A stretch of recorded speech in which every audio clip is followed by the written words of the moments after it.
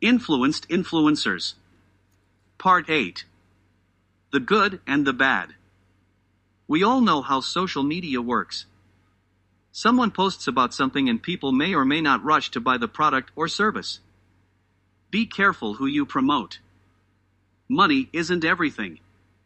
Associate yourself with the person and the business.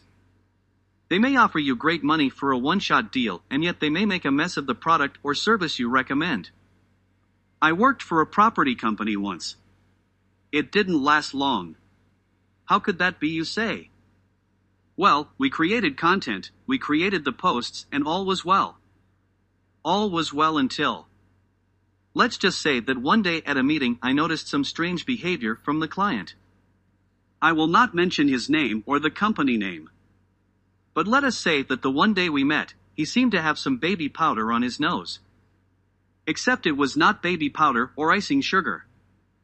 I thought long and hard for a moment and realized very quickly that he didn't have a baby and he didn't just eat a donut with icing sugar. Run like the wind. In such a circle where everyone knows every else, I could no longer see myself or the company associating with this person.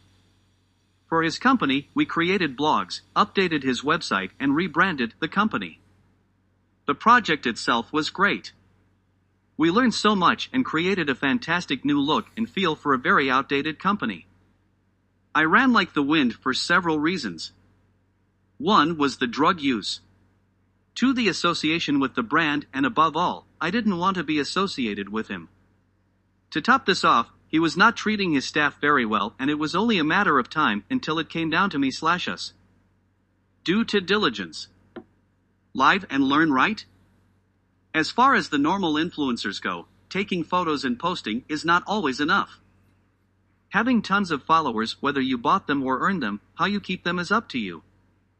If you are flaunting all you've got in your thong and it's working, make sure you plan for the beer belly and wrinkles.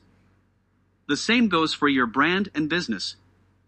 Create a strategy, and create the look and feel for your brand so people want to be associated with you. Do your due diligence on others as they will do theirs on you.